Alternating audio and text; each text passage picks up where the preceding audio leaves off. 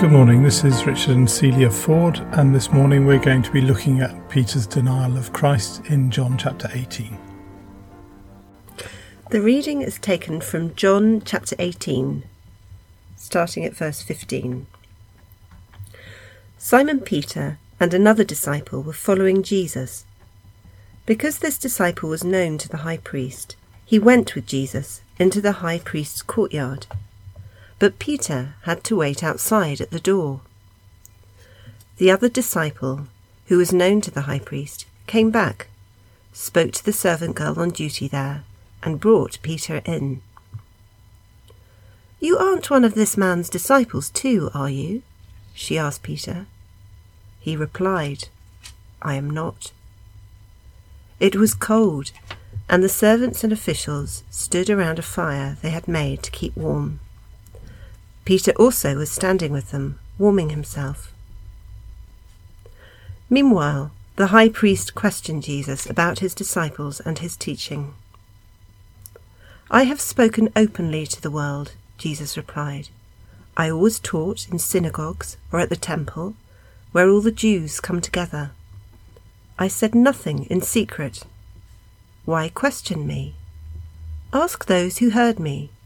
Surely they know what I said."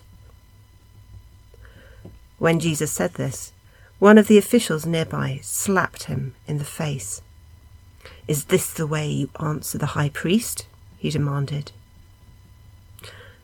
"If I said something wrong," Jesus replied, "testify as to what is wrong.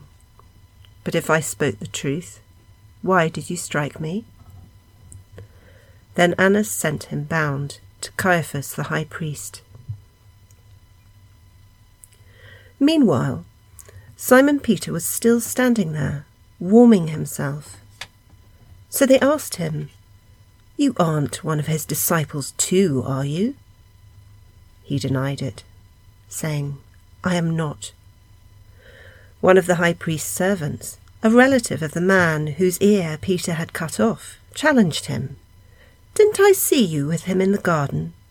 Again, Peter denied it. And at that moment, a cock began to crow.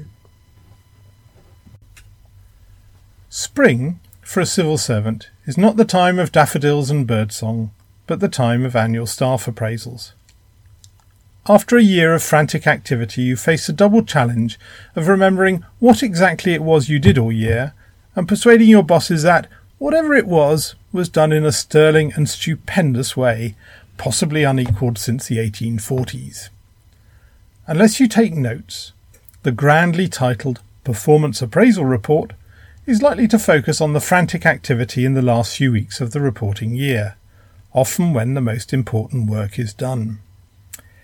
It is in this spirit I turn to the story of Peter, at the end of his 3 years with Jesus. Peter. Can't help tutting a bit and shaking your head.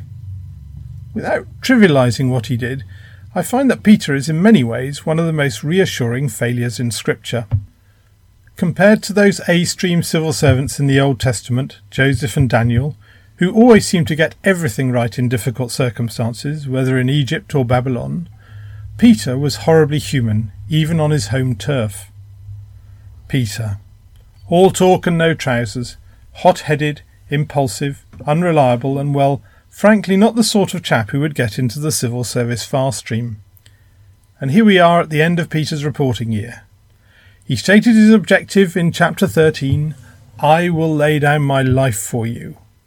Outcome, chapter 18, not one denial, not two denials, but 3.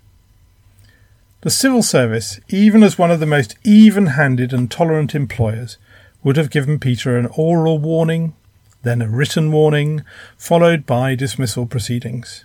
I mean, his line manager, Jesus, had even told him that he would fail.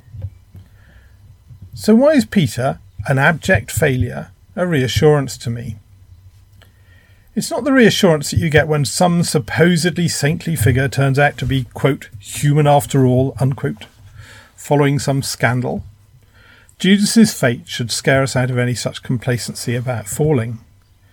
No, it's the reassurance that the church that Jesus founded is not simply a place for swats and A-grader pupils, but also for the emotional, impulsive hotheads who both underperform and regularly fall flat on their faces.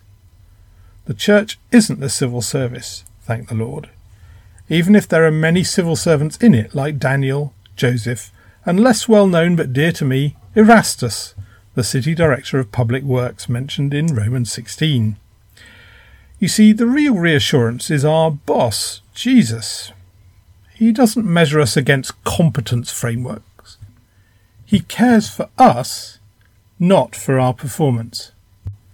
In the week leading up to his crucifixion, with all the injustice of human trials and the unimaginable horror of the cross facing him, he was still at pains to teach, warn and encourage his disciples, and to pray for them. Though he knew the disciples would all fail him, he also knew that, through the cross, resurrection and the sending of the Holy Spirit, he would redeem, reinstate and empower them. So, we need to take Jesus' warning to watch and pray seriously, a warning that interestingly Peter repeats multiple times in his New Testament letters, which you might want to reread in the light of his failures here. We should also find tremendous reassurance from Jesus' ability to restore those who do fail and fall. And we should treat the boneheads and hotheads in our church not as problems, but as one of God's preferred raw materials. But finally, and this is a scary and exciting thing, Jesus' ambition for us goes well beyond leaving us as we are, in our case, in the bubble that is Bath, leading a comfortable, middle-class life. He redeems us in the way that he redeemed Peter, not for a comfortable life, but for a life in his footsteps, taking up his cross, making ourselves poor to enrich others, spending and being spent, giving time, trouble, care and concern to do good to others. Or as Peter put it, living our lives as strangers here, in reverent fear. Let us pray. Lord God, our Heavenly Father, we thank you so much for this reminder of how you love us and how you know us, that you knew our failures even before they occurred, and yet you can speak to us through them and draw us closer to you, as you did with Peter. Lord, forgive us all our pretensions, our pride, our outward appearances. Forgive us when we consider what is rich as more important than what is poor. And Lord, we thank you that you have chosen this way to be glorified through our failure, through learning to be weak, learning to turn to you, our Saviour. Father, we thank you for this encouragement. We pray this Easter that as we consider the cross, that you would remind us of the way of the cross too in our own lives, that we would take courage and we would be reminded that in you we triumph. Thank you, Lord God. Amen.